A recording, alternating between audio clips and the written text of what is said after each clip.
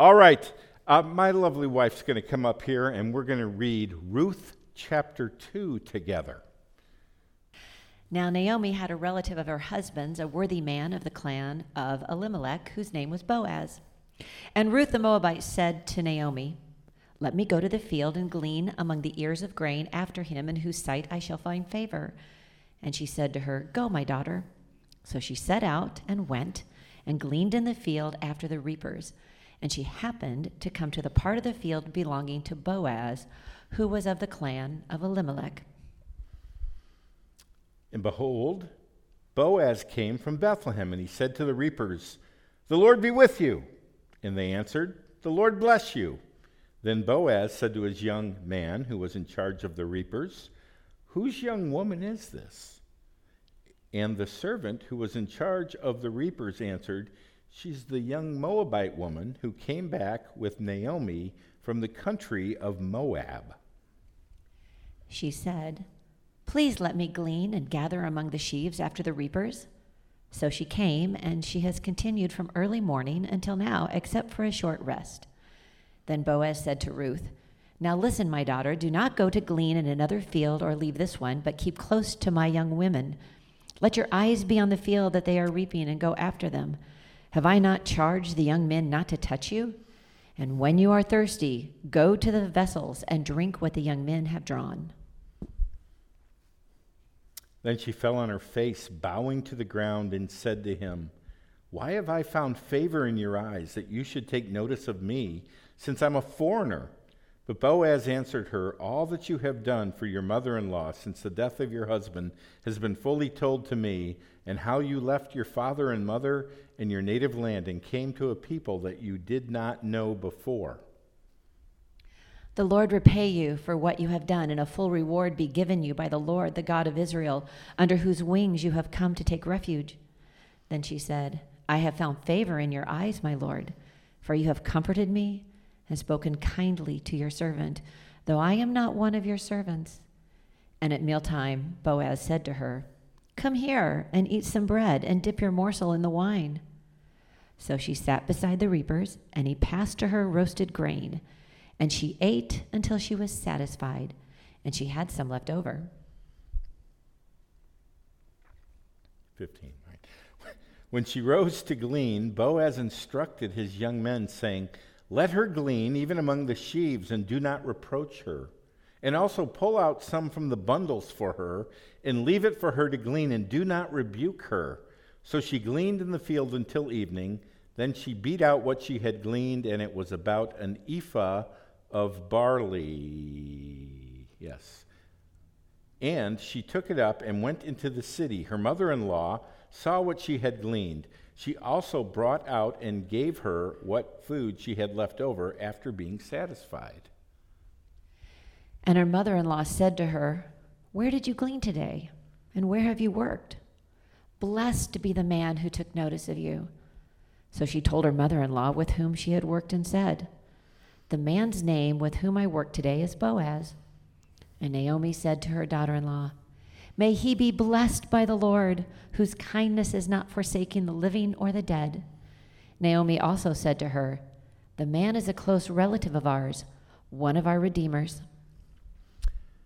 And Ruth the Moabite said, "Besides, he said to me, you shall keep close by my young men until they have finished all my harvest." And Naomi said to Ruth, her daughter-in-law, "It is good, my daughter, that you go out with his young women, lest in another field you be assaulted." So she kept close to the young women of Boaz, gleaning until the end of the barley and wheat harvest, and she lived with her mother-in-law.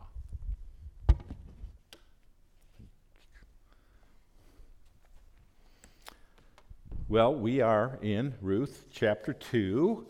Ruth is the 8th book in your Bible. That is, if you are a Protestant. If you are a Hebrew, if you have a Jewish Bible, anybody have a Jewish Bible with them? Right.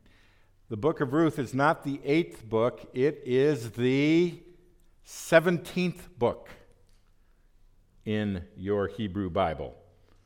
Now, do we have, what do we have here? No.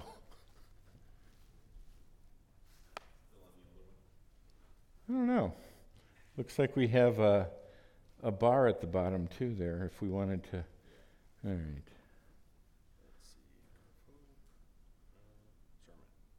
Oh, there we go. Now, does that work with this? There it does. Okay, look at that. Give Tim a big hand. All right, so Book of Ruth is the 8th book of your English Protestant Bible. It's the 17th book in a Hebrew Bible. And here's how the Hebrew Bible is laid out. First 5 books are the same, the Pentateuch. Next 2 books are the same, Joshua and Judges. But Ruth is after Judges in the Protestant English Bible because the book of Ruth begins with the phrase, during the days of the judges, during the time of the judges. So in chronological order, the guys who put together the Protestant Bible said, chronologically, Ruth should be right after Judges. But the Hebrew Bible is laid out a little differently. After the Psalms, you have the writings, Job, Proverbs, and then Ruth. It's not chronological, it's thematic, because Proverbs 31, the last chapter in Proverbs, is the Proverbs 31 woman, the virtuous woman, right? It says this, Proverbs 31, an excellent, a child is the word, wife, who can find? She is far more precious than jewels, right? There's only one woman in the entire Bible called a child woman. Who is it? It's Ruth. It's Ruth. Ruth 3:11. And now, this is Boaz talking to her next week, right? And now, my daughter, do not fear. I will do for you all that you ask, for all my fellow townsmen know that you are and it's translated here, a worthy woman. So it's translated excellent, worthy, capable, virtuous, woman of noble character. John Wycliffe translated it a strong woman. Okay? But that's why it is in a different location in the Hebrew Bible. All right? In fact, I speculate, I don't know if this is true or not, but I speculate that the person who wrote Proverbs 31, by the way, the Proverbs 31 woman is a poem, it's an acrostic in the Hebrew alphabet. Every verse begins with a different letter in order of the Hebrew alphabet. Okay? So I think that the guy who wrote the Proverbs 31 had Ruth in mind. Let me show you some interesting parallels between Proverbs 31 and Ruth. She rises while it is yet night and provides food for her household, so she's up early. And then, there's the other proverb that says her candle does not go out at night, right? That's why you buy all those candles, right? Yeah. So she's up early and she's working late into the night. And what's she doing? She looks well to the ways of her household, so she takes care of her household. She does not eat the bread of idleness. Okay, so she's busy working from morning till evening. So when we look at Ruth chapter 2, Boaz says to his foreman, Who's the new girl? And he says, well, that's Ruth, the Moabitess. Well, how long has she been here? She's continued from early morning until now, except for a short rest. And she leaves at sundown. So she works from morning till evening. And what is she doing?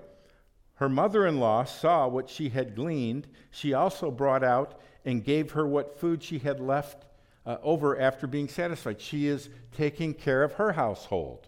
Okay? So there's a parallel. Let's take a look here at Proverbs 31:31.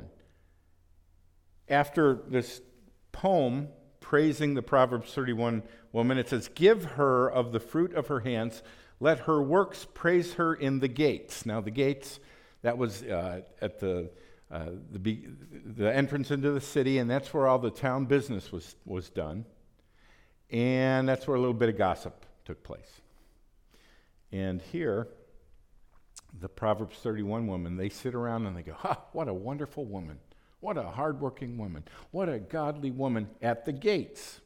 In chapter 4, guess where Boaz is going to go to make official the wedding, the marriage to Ruth. Now Boaz had gone up to the gate and sat down there. Okay? One more parallel. Proverbs 31:17. She dresses herself with strength and makes her arms strong. Proverbs 31 woman has strong arms, biceps and triceps, and yes, a very strong woman. Right?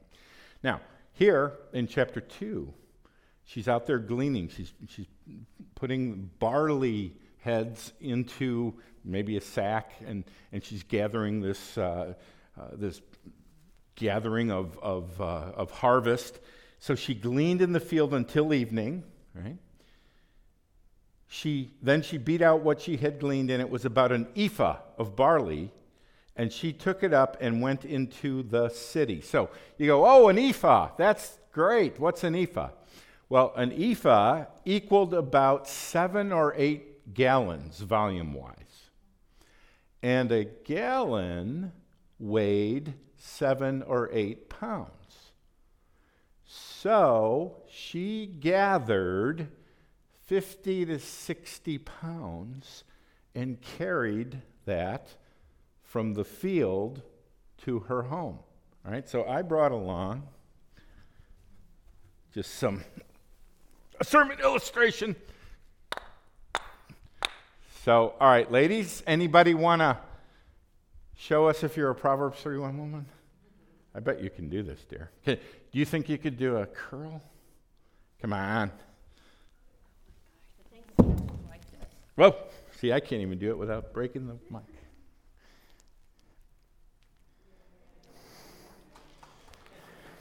No, don't use your back. All right. Do you want these dropped on your feet? Or should I just... You are a Proverbs 31 woman. Anybody else want to try it? Yeah. I'm done. There's 25 pounds each.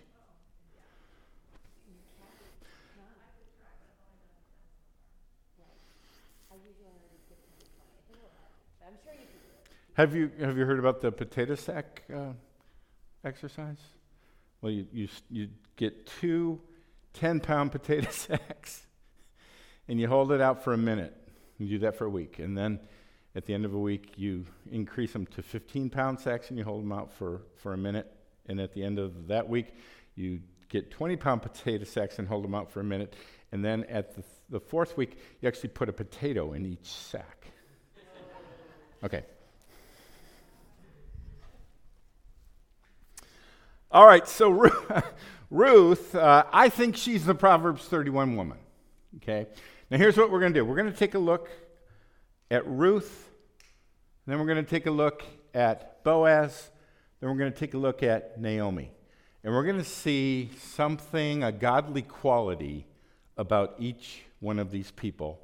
And the goal would be to imitate them in these 3 godly qualities. All right? So first of all, I want you to see that Ruth is characterized by the word trusting. All right? In fact, skip Proverbs. I was going to tie it to Proverbs 31, but just take a look at Ruth 2:12. Boaz meets her, and he's heard about her story, and he says, "The Lord repay you for what you have done, and a full reward," we'll come back to that in a second here, "and a full reward be given you by the Lord, the God of Israel, under whose wings you have come to take refuge." All right, so the idea, again, last week, she's this little helpless, like a helpless bird who can't fend for herself. She's totally dependent, yet she has chosen to bank it all on the Lord, the God of Israel. So she has taken refuge. She has chosen to trust the Lord. Right? And Boaz sees this, and he says, the Lord repay you for trusting the Lord. All right? A full reward be given you. Now, this can be kind of confusing. What do you mean? You get a reward for trusting? Well, let me talk about two kinds of trusting. Two kinds of rewards, I should say. Okay? There's earned rewards, and there's trusting rewards. Earned rewards would be, you work a job, you've put in your time, you've earned a paycheck, right? Or you're the most valuable player on a team, so you've earned a trophy, all right? So there's earned rewards. That's not what this is talking about. This is talking about trusting rewards. It's what you get when you believe, not when you earn, but when you believe the promises that a generous, powerful, good person has made to you. By trusting them, by trusting their promises, your reward is you get what they've promised. All right? It would be like a wealthy grandparent taking their grandchild aside and saying, hey, place your trust in me, and I will make sure your education is taken care of. Do I have to now earn my... No, I trust Grandpa, and Grandpa rewards me by giving me what he's promised. That's the kind of reward that's going on here. I never really fully understood Hebrews 11:6 until I really untangled the difference between earned rewards and trusting rewards. But in Hebrews 11:6 it says this, and without faith it's impossible to please him, for whoever would draw near to God must A, believe he exists, and B, that he rewards those who seek him. I always thought it meant, okay, I believe he exists, I trust in him, and then he's going to give me rewards for my good works. No. It's I trust in him, and the reward is he gives me his promises. I don't earn them. He promises me things. Now, what are some things that God has promised us? Right? Now remember, we're looking at Ruth. She's come under the wings of God, and we're saying she is a trusting example. She's an example of somebody we should emulate by trusting God. Well, in the youth group, we're in Colossians. We just finished up Philippians.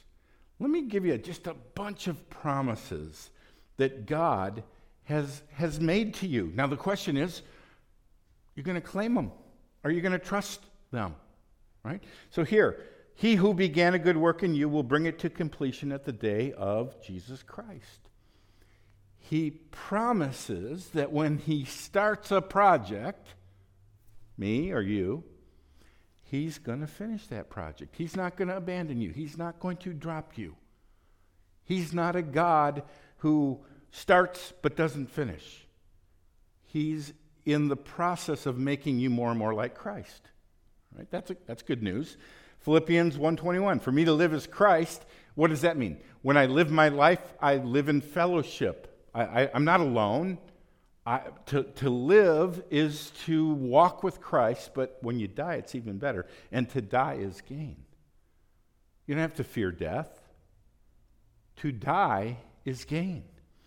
Then, How am I assured, though, that when I stand before him on Judgment Day, that I'm going to pass?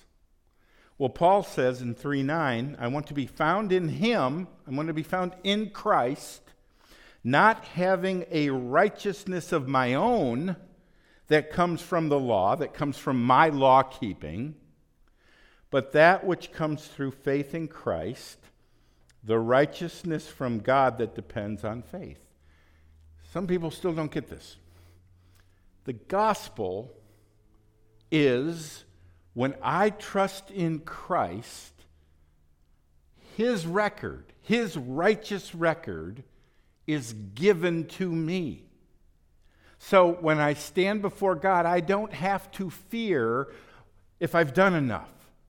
I haven't done enough. I know I haven't done enough, but I can stand with confidence because I have a righteousness that comes not from my law keeping, but by faith I trust in him, and he has promised me his righteous record. That's the good news of the gospel. Now, you go, these are all great, all these nice spiritual promises, but I'm kind of like Ruth. I'm wondering where my next meal's going to come from. I wonder if I can get through this problem at work. Right? Well, Paul addresses that in Philippians. Philippians 4:13, I can do all things through him who strengthens me. There's a promise that he will give you the strength and the grace you need to get through whatever trial you are in the midst of. Now, this is the verse that all the weightlifters have tattooed. You know, I can do all things through Christ who strengthens me. This is not a weightlifting verse. Right? Remember where Paul was when he wrote this? He was in jail. He was in prison. The all things that he's referring to is I can endure whatever situation I find myself in. I can be content, he says. I've learned the secret of being content in any and all situations, whether well-fed or not well-fed. What's the secret? He strengthens me. There's a promise. When you trust him, he will give you the strength and the grace you need. Okay? Then he says to the Philippians, and my God will supply every need of yours according to his riches in glory in Christ Jesus. And again, there's a difference between he doesn't say he will supply all your wants, but all your needs according to his riches in glory in Christ Jesus. So, if we want to become more trusting the like Ruth coming under the wings of God, and we say, Lord, I want to increase my trust in you. What's the secret? Find his promises. Read his promises. Believe his promises and come under his wings and trust them. Right? So now it's up to you. You go dig them out. Go dig out those promises and claim them.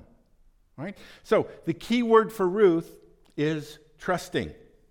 Now, what about Boaz? Boaz has come on the scene, and we're going to see the word that describes Boaz is he's a blesser. He blesses people. First thing we see about Boaz, he shows up at work, and how does he greet his workers? Hey, you're not doing enough. Come on, pick it up. You're lazy. I'm paying you a good wage here. No. He comes to the field, and he says, the Lord be with you. And they reply, the Lord bless you. And remember, when is this taking place? During the time of the judges, where concubines are being cut up, and Philistines are being killed, and war is going on, and sexual immorality, and everybody's doing what's right in his own eyes. And Boaz goes to the field, and he says, "The Lord bless you." Here's a man who's saturated with the things of God in the midst of a very ungodly time. Remember this whole series on Ruth is how do we live in times like this? First of all, come under God's wings. Know his promises. Claim his promises. Trust his promises. And now, bless others. Right? We see that Boaz also blesses, but and by the way, it's not how you greet people in church that really reveals your heart. Because in church we're all, "Oh, hello, brother. How are you today?" How do you greet people Monday morning at work? That reveals whether our head and our heart is with the Lord.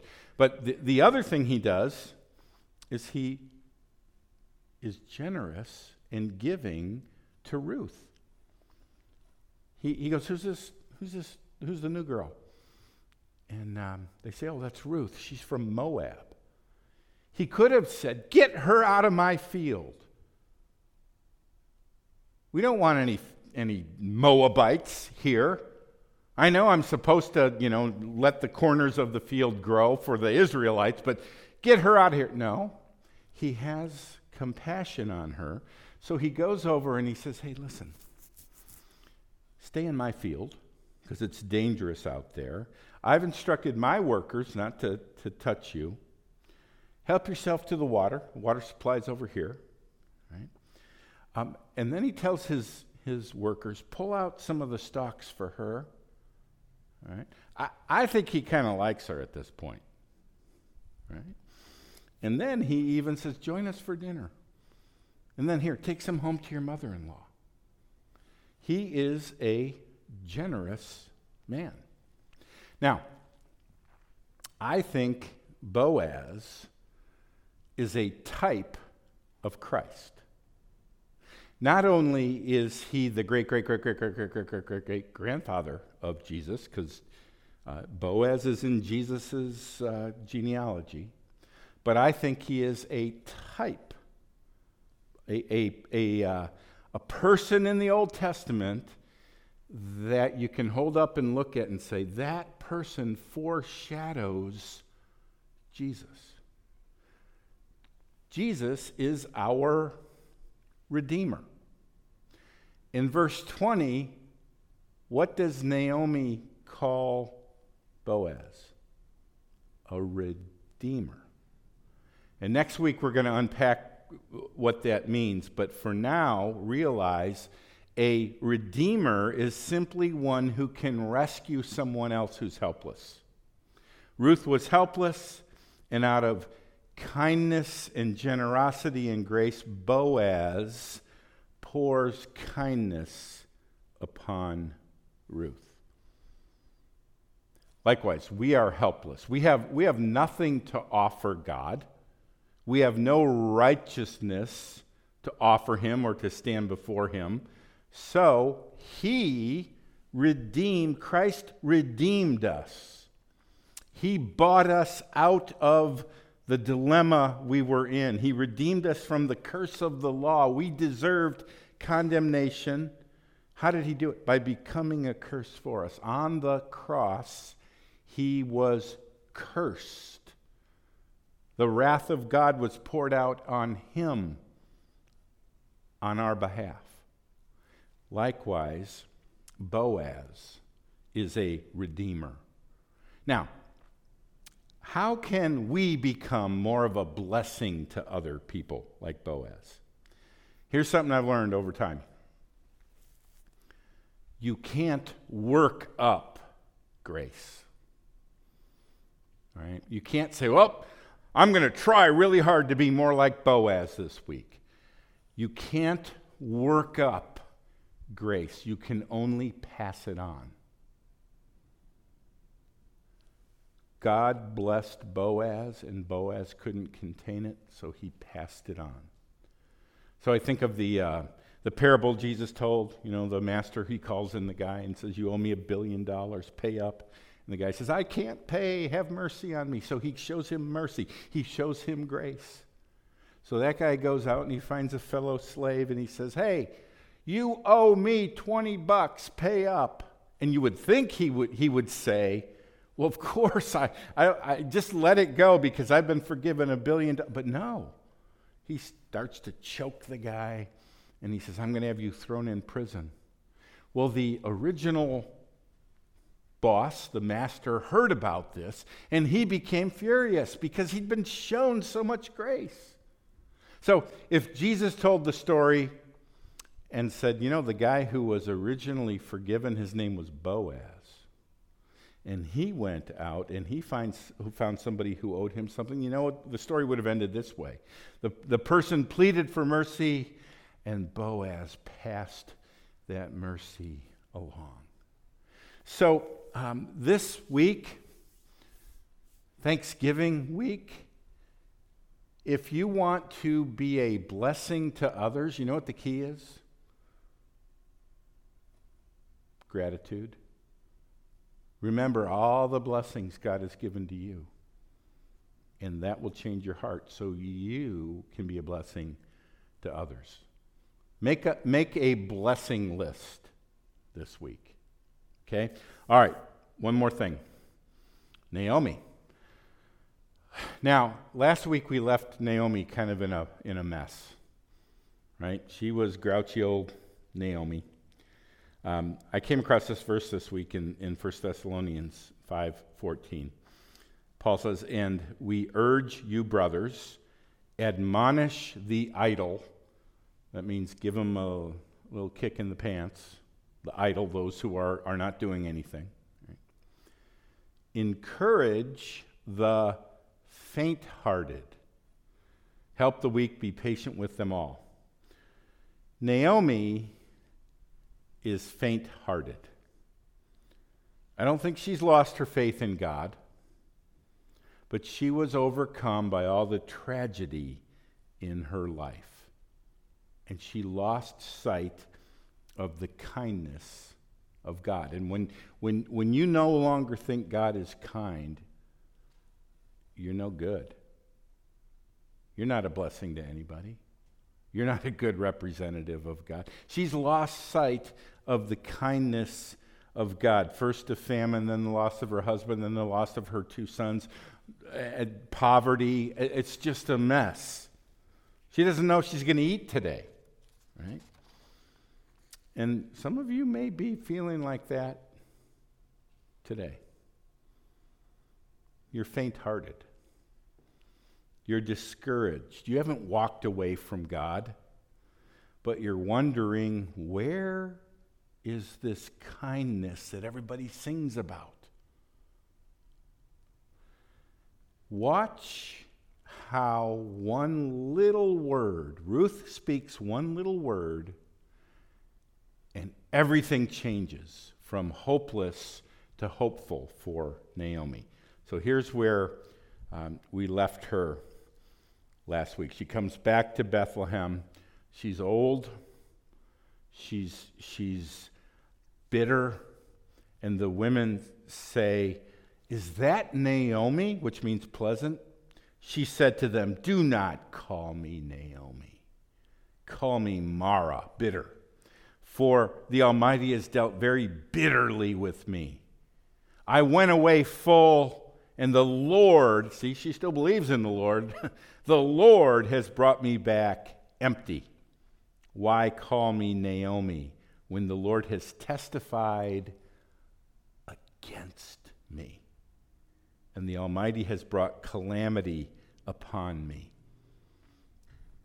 God's not kind. In fact, He's against me. He's out to get me. Everything is dark. You know how this week, today it's sunny, but it was dark and cloudy and gray, and that's all she can feel and all she can see. Her view of God, it does not include any kindness. So now they go to Bethlehem, and Ruth comes back with 50 pounds of grain, and she says, where did you get that? 2:19, Ruth says, the man's name with whom I work today is Boaz. And you can almost see Naomi's brain go, Boaz? Boaz? Now look what happens here. And Naomi said to her daughter-in-law, may he be blessed by the Lord, whose kindness has not forsaken the living or the dead. Whoa, what? How do we grow from bitter, gloomy, doomy to, in one word, she believes in the kindness of God? Well, Naomi also said to her, the man is a close relative of ours, one of our redeemers. And next week we're going to look more at what all this means. But a close relative of somebody who had lost property was supposed to buy it back. And if a widow lost her husband, a close relative was supposed to marry her and actually provide a child for her. Now, none of this has happened, but Naomi forgot about these kind laws that God had given to the people of Israel. And with the naming of the name Boaz, she's reminded that he is a redeemer. Nothing has happened, but she's just been reminded of the kindness of God, who has provided these rules, these laws for these people. And it's like the clouds part and the sunshine comes down, and it changes her heart from hopeless to hopeful. She has no idea what God's about to do. In 12 hours, Ruth's going to be married to the richest man in Bethlehem. They will be well provided for. Naomi gets her land back. Through the birth of a baby, the family line is restored. And Naomi becomes not only the great-grandmother of David, but the great-great-great-great-great-great-great-grandmother of Jesus. She doesn't even know all the blessing and the kindness that will be poured out upon her. All right? So you could say God opens her eyes, and you know what? I don't know what any of you need today to have hope restored. For Naomi, it was the word Boaz. But my prayer would be that if any of you are going from God's out to get me, if that's where you are, that God would convince you today that Romans 8:31 is true, that God is for us. So let me pray. Lord, I do pray for any in the room who are like Naomi. All have trials and discouragements. Could be sickness, could be death, could be problems at work, death of a loved one. And Lord, it's easy to fall into despair. But Lord, I pray that you would give each one what they need. Could be a scripture or a song, but remind us of your kindness and that you are for us. I pray also, Lord, that this week as we celebrate Thanksgiving, that we would be truly grateful people so we can bless others. And Lord, I pray that you would remind us of your promises so that we would be like Ruth, trusting you and coming under your wings. So Lord, use these characters, use these true characters in this true story to make us more like Ruth, more like Boaz, more like Naomi. We pray it in Jesus' name. Amen.